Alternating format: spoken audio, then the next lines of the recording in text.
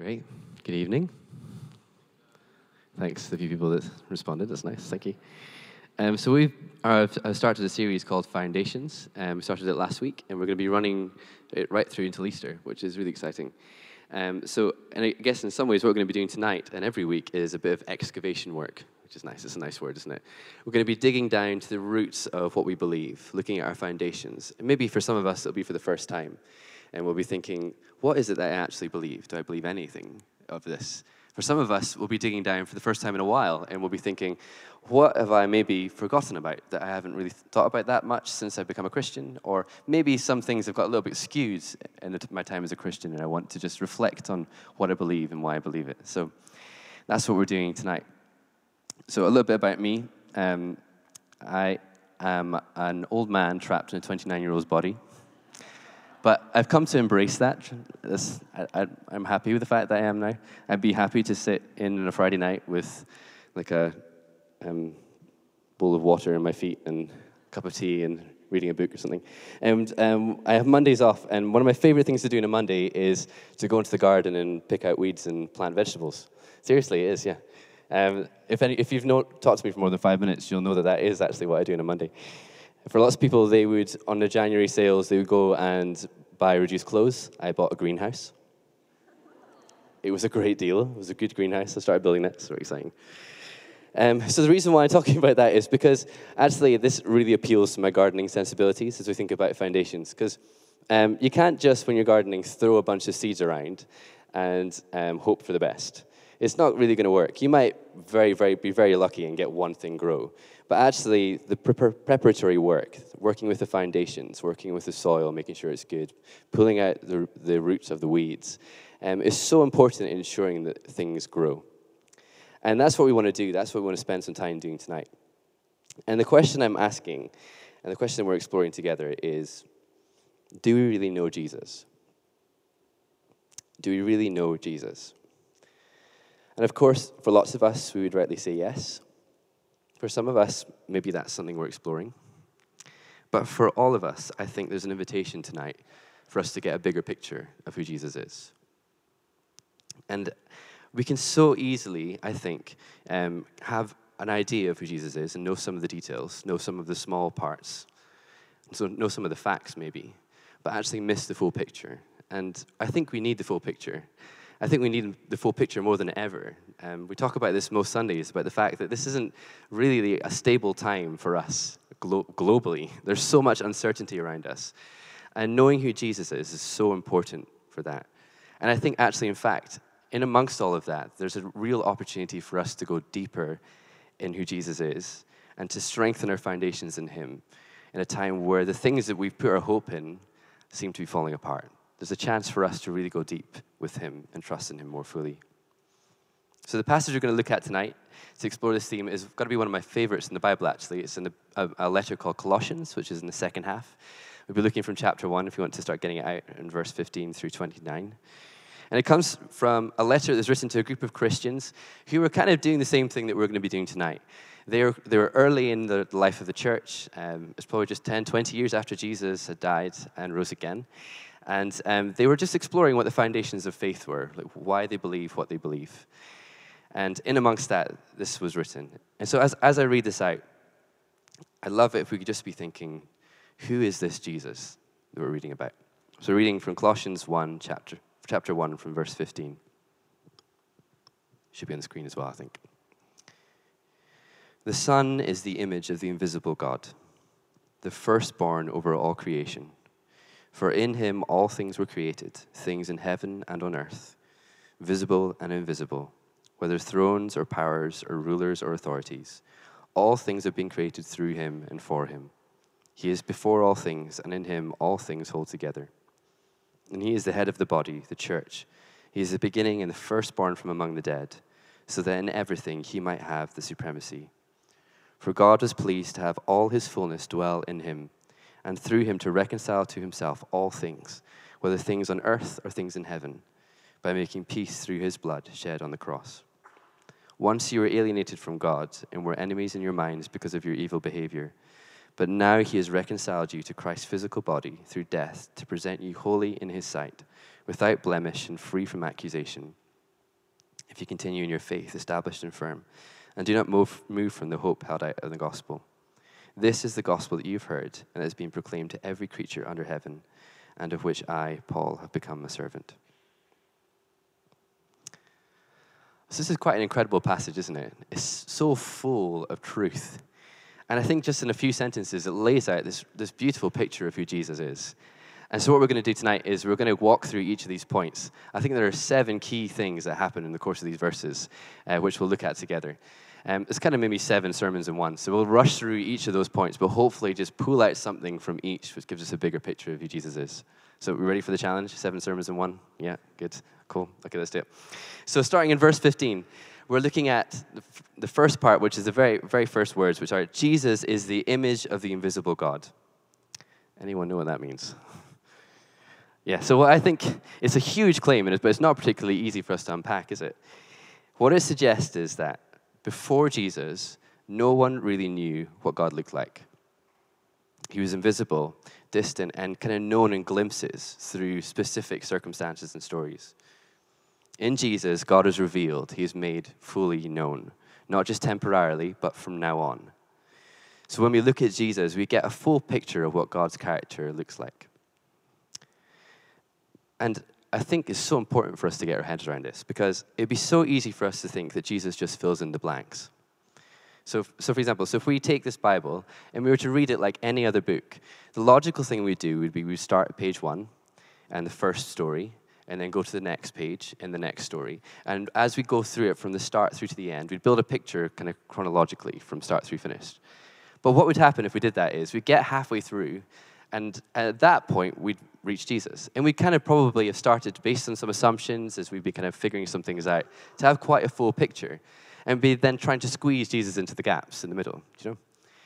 And what this passage says is pretty revolutionary. What it says is Jesus doesn't just fill in the missing pieces. Jesus is the picture. Jesus is the image of God revealed. He shows us who God is. And through Jesus, we make sense of the story of the rest of the Bible. Through Jesus, we get to know God in 3 persons, Father, Son, and Holy Spirit. Jesus shows us what God looks like. And in fact, what we find is that with Jesus as our lens, as we look at the rest of this book with Jesus as our lens, it all holds together beautifully. But we start with Jesus. So what does that mean for us? Well, firstly, as I just said, I think it changes the way we read Scripture.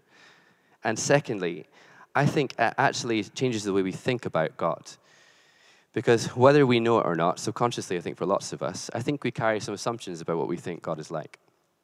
Maybe for some of us, we actually project some of our own personality onto God. We wouldn't necessarily say that out loud, but so I'll give you some examples. God must be like this because he's a better version of me. You know? God loves just a bit better than I do. Or equally, God can't be like this because I'm not like that, so he couldn't be like that. Do you know? It can be very easy for us to logically come to those kind of conclusions. Or let me put it more personally, and I think this is where it can start to get dangerous. We can start to think, God can't love me because I struggle to love other people. Or we could say something like this: God isn't proud of me because I haven't been a success. Or God couldn't forgive me because I find it hard to forgive that person who did that. Do you see how easily we can make those kinds of assumptions? And we do that particularly if we feel like it's our job to build a picture of who God is. As if it's on our shoulders, if it's our responsibility to put together this big jigsaw puzzle, which is the picture and character of God. As if it's all on us to get it right. But the reality is, if it was entirely on us, we would get it wrong. And thankfully, what this passage says is that in Jesus, God is fully revealed. When we read about Jesus, there's no hidden part left out. There's no puzzle building required. There's no guesswork required. Jesus' incredible, self-giving, selfless love is the love of God. There's no change to that. There's no conditions. Jesus carries our failures completely and still calls us children of God. No conditions. Jesus forgives us completely and fully, and so God forgives us completely and fully. We see the full picture of God in Jesus, in the way that he lived, in the way that he died, the way that he rose from the dead. And so if Jesus is the full picture of God, I think maybe for some of us, we need to start with a fresh canvas, a fresh piece of paper, and allow Jesus to be the one that fills the space, rather than our assumptions, rather than our experiences, to begin with the truth of who Jesus is, and allow that to form our understanding of who God is. That's one verse. Next verse. Jesus is our creator, verse 16. And that's what it says in that verse. And when it says, when the Psalms talk about us being knitted together in our mother's wombs, Jesus is the one with the crochet set. That's good. Thanks for the murmured laughter. It was a terrible joke, I know. And I actually don't know whether crochet set is the right thing. I know I said I was old, but I don't quite knit my own socks yet. And when we look at landscape around us, this passage makes it clear that everything is through Jesus and for Jesus. When we look at the smallest insect or the largest, the vastness of stars, all of it comes through Jesus and for Jesus. He precedes everything and is the origins of everything. It's all his. And what we need to get our heads around is that was hugely controversial at the time it was written.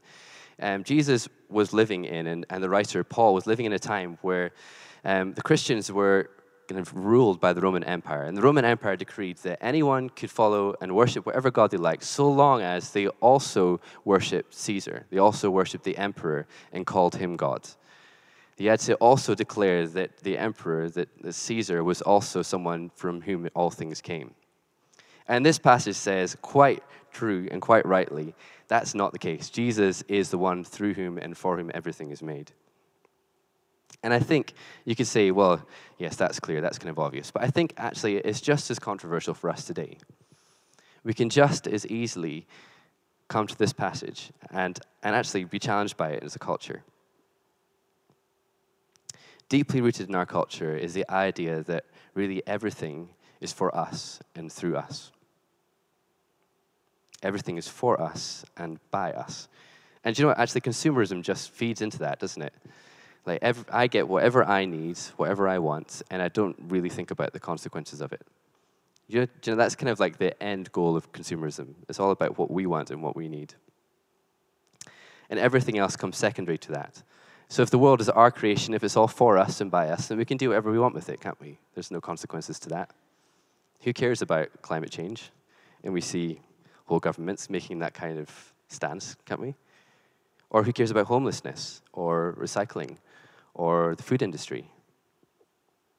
And I think for lots of us, we're actually starting to wake up to some of the damage that we've caused this world because of that pervasive mindset. But actually, I still think that even within that, there's kind of a passiveness to it where we're totally permission not to do anything about it. Do you know, like as long as you retweet that tweet, then you're fine. And so when we come to a passage like this, which says that Jesus is the creator and origins of everything, that everything is through him and by him and for him, and if we really believe that, then this world isn't ours to treat as we wish. It's not ours to do with as we please. This world is his, and we're given the incredible privilege and responsibility of looking after it well. I could easily just go down into like a social action sermon for the next 20 minutes, but I'm going to like put it there. And what I want to talk about is ownership. If we truly believe that this world belongs to Jesus, we honor and worship Jesus by the way we treat it, by the way we care for the world and its people. As we admire its beauty, we worship Jesus. And ultimately, as we stand against its abuse, we honor and worship Jesus. So that's point 2. Jesus is creator, and that has an impact on the way we see the world. Number 3, we're looking at verse 17 now. Jesus is our sustainer. So God doesn't just press the start button on our world and then leave it to go, which is actually a popular opinion in quite a lot of Greek philosophy. For anyone who wants there's a geek fact for you. He sustains us and all of creation and holds it together. And this verse makes the claim that life comes from and depends on Jesus. More than that, he is the origins and foundations of everything that is good and true. Now, if you're scientifically wired, you might be thinking right now, well, actually, I know that My lungs breathe because there's an electrical impulse that goes under my brain, which triggers my lungs to breathe, and the same with my heart. And I know that the Earth revolves around the sun because of the gravitational pull of the sun, and likely because of the core of the Earth that causes it to spin, all that kind of stuff, We can easily say that I know these things that happen aren't physically done by Jesus because I can answer those questions as to how they work through science, can't we? And that is often an argument that's made. And while this is all true, what we read here is that the mechanisms which underpin all of reality, everything, which covers everything, all the life that we know and life we experience, flows from Jesus. He is our sustainer. And we have to be able to hold both of those things as true. And I think here's how we do it. Where science explains how something works, Jesus explains who makes it work. Where science explains how, this passage explains that it's Jesus who makes it work. Jesus holds our planet in motion. Jesus keeps our hearts beating. Jesus gives us the very breath in our lungs. It's all him. It's everything. It always has been. It always will be. And I think we just need to pause and acknowledge that. Even as we breathe right this second, Jesus is sustaining us. Jesus is giving us strength.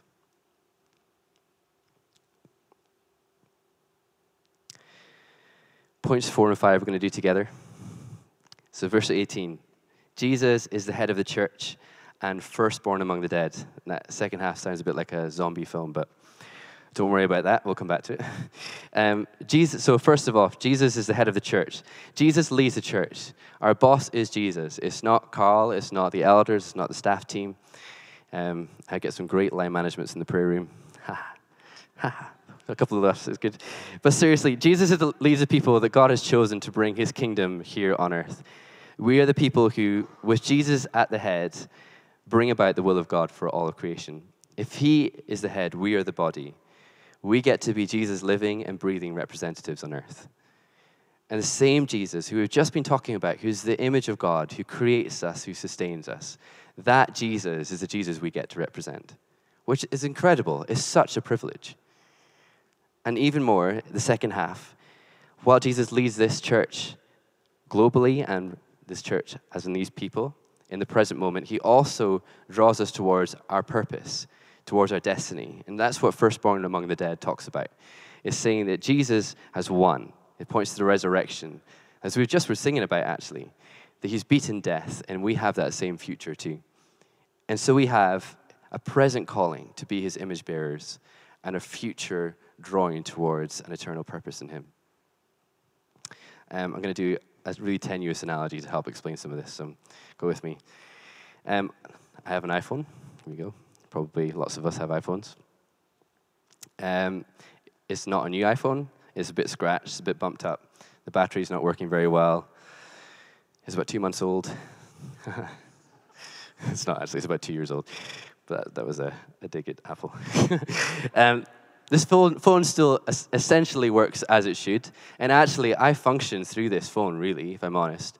I do lots of daily tasks through it. I relate to people through it. I do lots of work through it. In a lot of ways, this is my technological body, which that's a pretty horrible thing to say, isn't it? I could go into that. I'm not going to. So this is my technological body. This is the way that I function. Now, let's imagine Apple announces another kind of keynote speech. Everyone gets really excited. Tim Cook comes onto the stage, and he says, I've got an iPhone unlike any iPhone you've seen. And you're like, I've heard that before.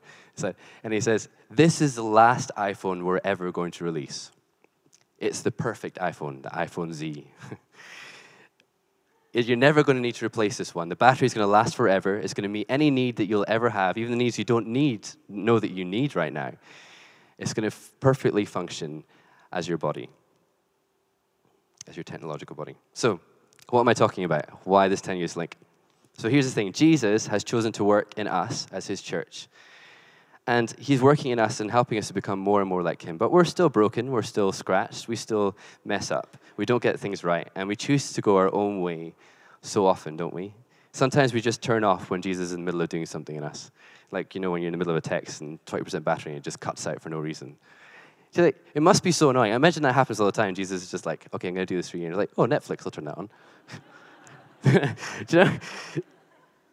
But he still, in amongst that, chooses to let us be his representatives, which is incredible, and to be known through us, which is such a privilege, isn't it? And more than that, as we're doing that, he gives us more and more glimpses of what it will look like for us to do that eternally with him. To do that knowing what he looks like, knowing his perfection, and knowing that he's drawing us towards that. We are Jesus' body on earth, and through him, we get this incredible glimpse into the future.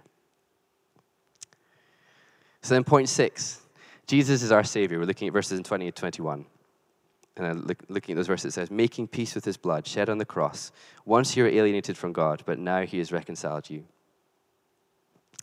And we are a culture of superheroes and saviors, aren't we? But it's all for the big screen. It's all fiction. It's all for when the world is about to die because of an autonomous robot or a kind of Norse god with long black hair or something. We can get our heads around that, but that's what they're for. That's what saving is for. That's the realm of saving and nothing else, really. And what we find here throughout the Bible and in this passage is that we are as just and desperate in need of a Savior. And that's not popular to claim. We don't like to think that we need help. And actually, independence, being self-made, is something we really glorify in this culture, isn't it? In this city especially, which is all about the self-made leader. We don't like to think that we need help. But the reality is that our lives and our actions and our thoughts, the way that we relate to this world, as we've been thinking about, and the way that we relate to God, has been knocked off its axis for nearly as long as humanity has existed. And that's not something we could ever fix on our own. We need a Savior, someone who could live for us and model all that humanity could and should be. We need someone to represent us when we couldn't represent ourselves. We need someone when we haven't lived or acted in the way that we knew was right. And Jesus has covered all of that. It's done. It's completed. It's finished when he died on the cross. And he offers a way of life that lets us live benefiting from everything that he has done. It's amazing. We get to live with peace, a deep sense of contentment, and he's beginning to heal us as we do that. Jesus is the Savior we need. And then finally, the 7th point is, verses 20 through 22, is this word reconciler. Jesus is our reconciler. Through Jesus, let's read that a little bit. Through Jesus, who is pleased to reconcile to himself all things. And then skipping ahead, now he has reconciled you by Christ's physical body. So what does that word mean? And it means to bring restoration. And usually it's to do with relationships. But to return to order all things as they and we relate to God. So through Jesus, all of this world is being restored into its proper place, becoming again creation which fulfills its designed purpose in worshiping God. There's like a picture that there's a pastor called Tim Keller who says that if creation was like a big grandfather clock, and with all the kind of cogs that fit together in pieces, that when humanity chose to live its own way and not for its created purpose, it was like taking a cog out the middle of the grandfather clock, and then it stopped everything else from functioning. That humanity, us living our own way, affected more than just us. It impacted this whole world. And in the same way, this passage is saying that as we begin to be restored, as we are brought into relationship with God, it impacts more than just us. It actually is restored to the whole world. And that's what Jesus came to do, to bring restoration, reconciliation for everything.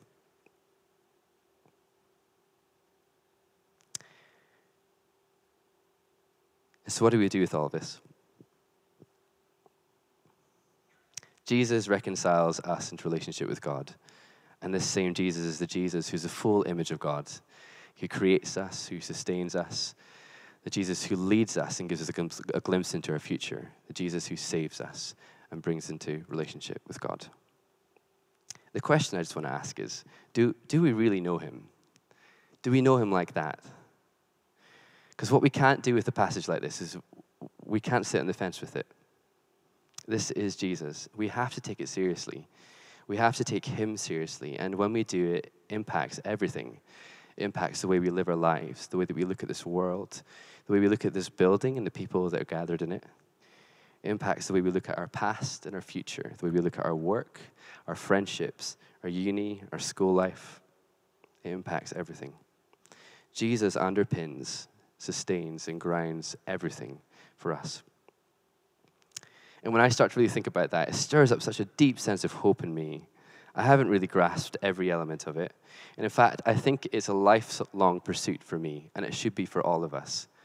Because in those moments of clarity, when I actually realize, this is the Jesus that I know, this is the Jesus that I get to have a relationship with, it fills me up with hope in a way that I could never find anywhere else. And it grounds me, and it gives me identity and security in a way that I'd never find elsewhere.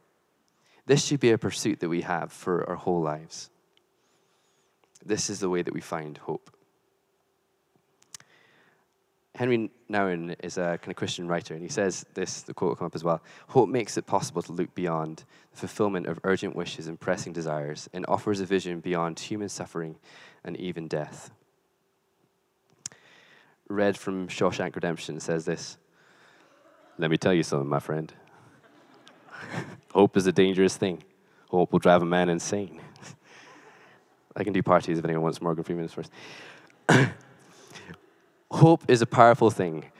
Hope has the power to do incredible good, giving a people a why to their existence, which helps them to live through the most horrible of circumstances. But equally, if we put our hope into the wrong thing, it can be just as devastating. There's a psychiatrist called Viktor Frankl who said that he survived the Holocaust, and he writes about some of his experiences. And he said that he watched a man who he was in prison with who had hope that he would get out of prison on a specific date. He was convinced March 13th he was going to get out of prison. And he put all of his hope into that reality. And the date got closer, the date came, the date passed, and he wasn't released. And Victor said the shift was huge, from being someone filled with hope to someone who just started to deteriorate and actually died while he was still in prison. We need a why. We need hope. But it must be in the right thing. It's got to be in Jesus, nothing else. So do we really know him?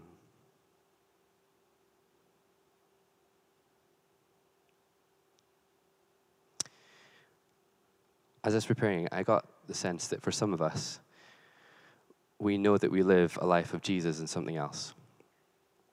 We put our hope in Jesus and in something else, whether that be a career, whether that be in a relationship, whether that be our image in social media, whether that be success. And I think there are lots of reasons for us doing that. It's easy for us to slip into the habits of the culture around us, which suggests that we should hedge our bets because something is probably not going to work. And so if we have our hope in lots of different little things, then if one of those things drops, then it's fine. We've got like 5 other things that we can kind of keep hoping in and keep juggling and hoping that things will work out. In kind of another way of thinking about it is like bubble wrapping ourselves from this world in hopes that we never suffer or never have disappointment. But when we do that, it limits us hugely.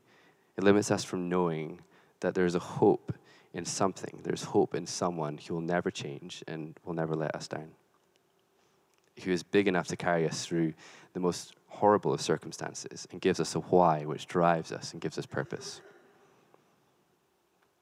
And for others of us, I think maybe tonight, he just wants to offer a bigger picture of himself, that we become content with the image that we have, but it's just been too small.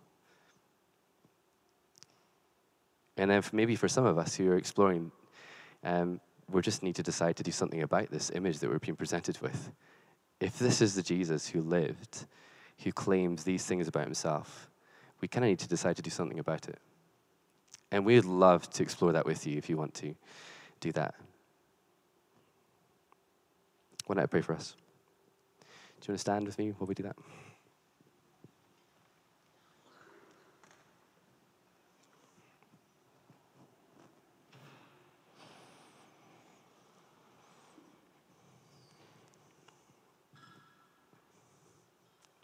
And Jesus, we thank you so much for who you are. Thank you for the way that you have brought yourself close to us so that we can know you, that we can know God. Thank you for creating us, for sustaining us, for giving us purpose, for saving us, and for restoring us. God, I just pray for us tonight that we would really know that with clarity, there'd be freshness to that, where we've heard those words before.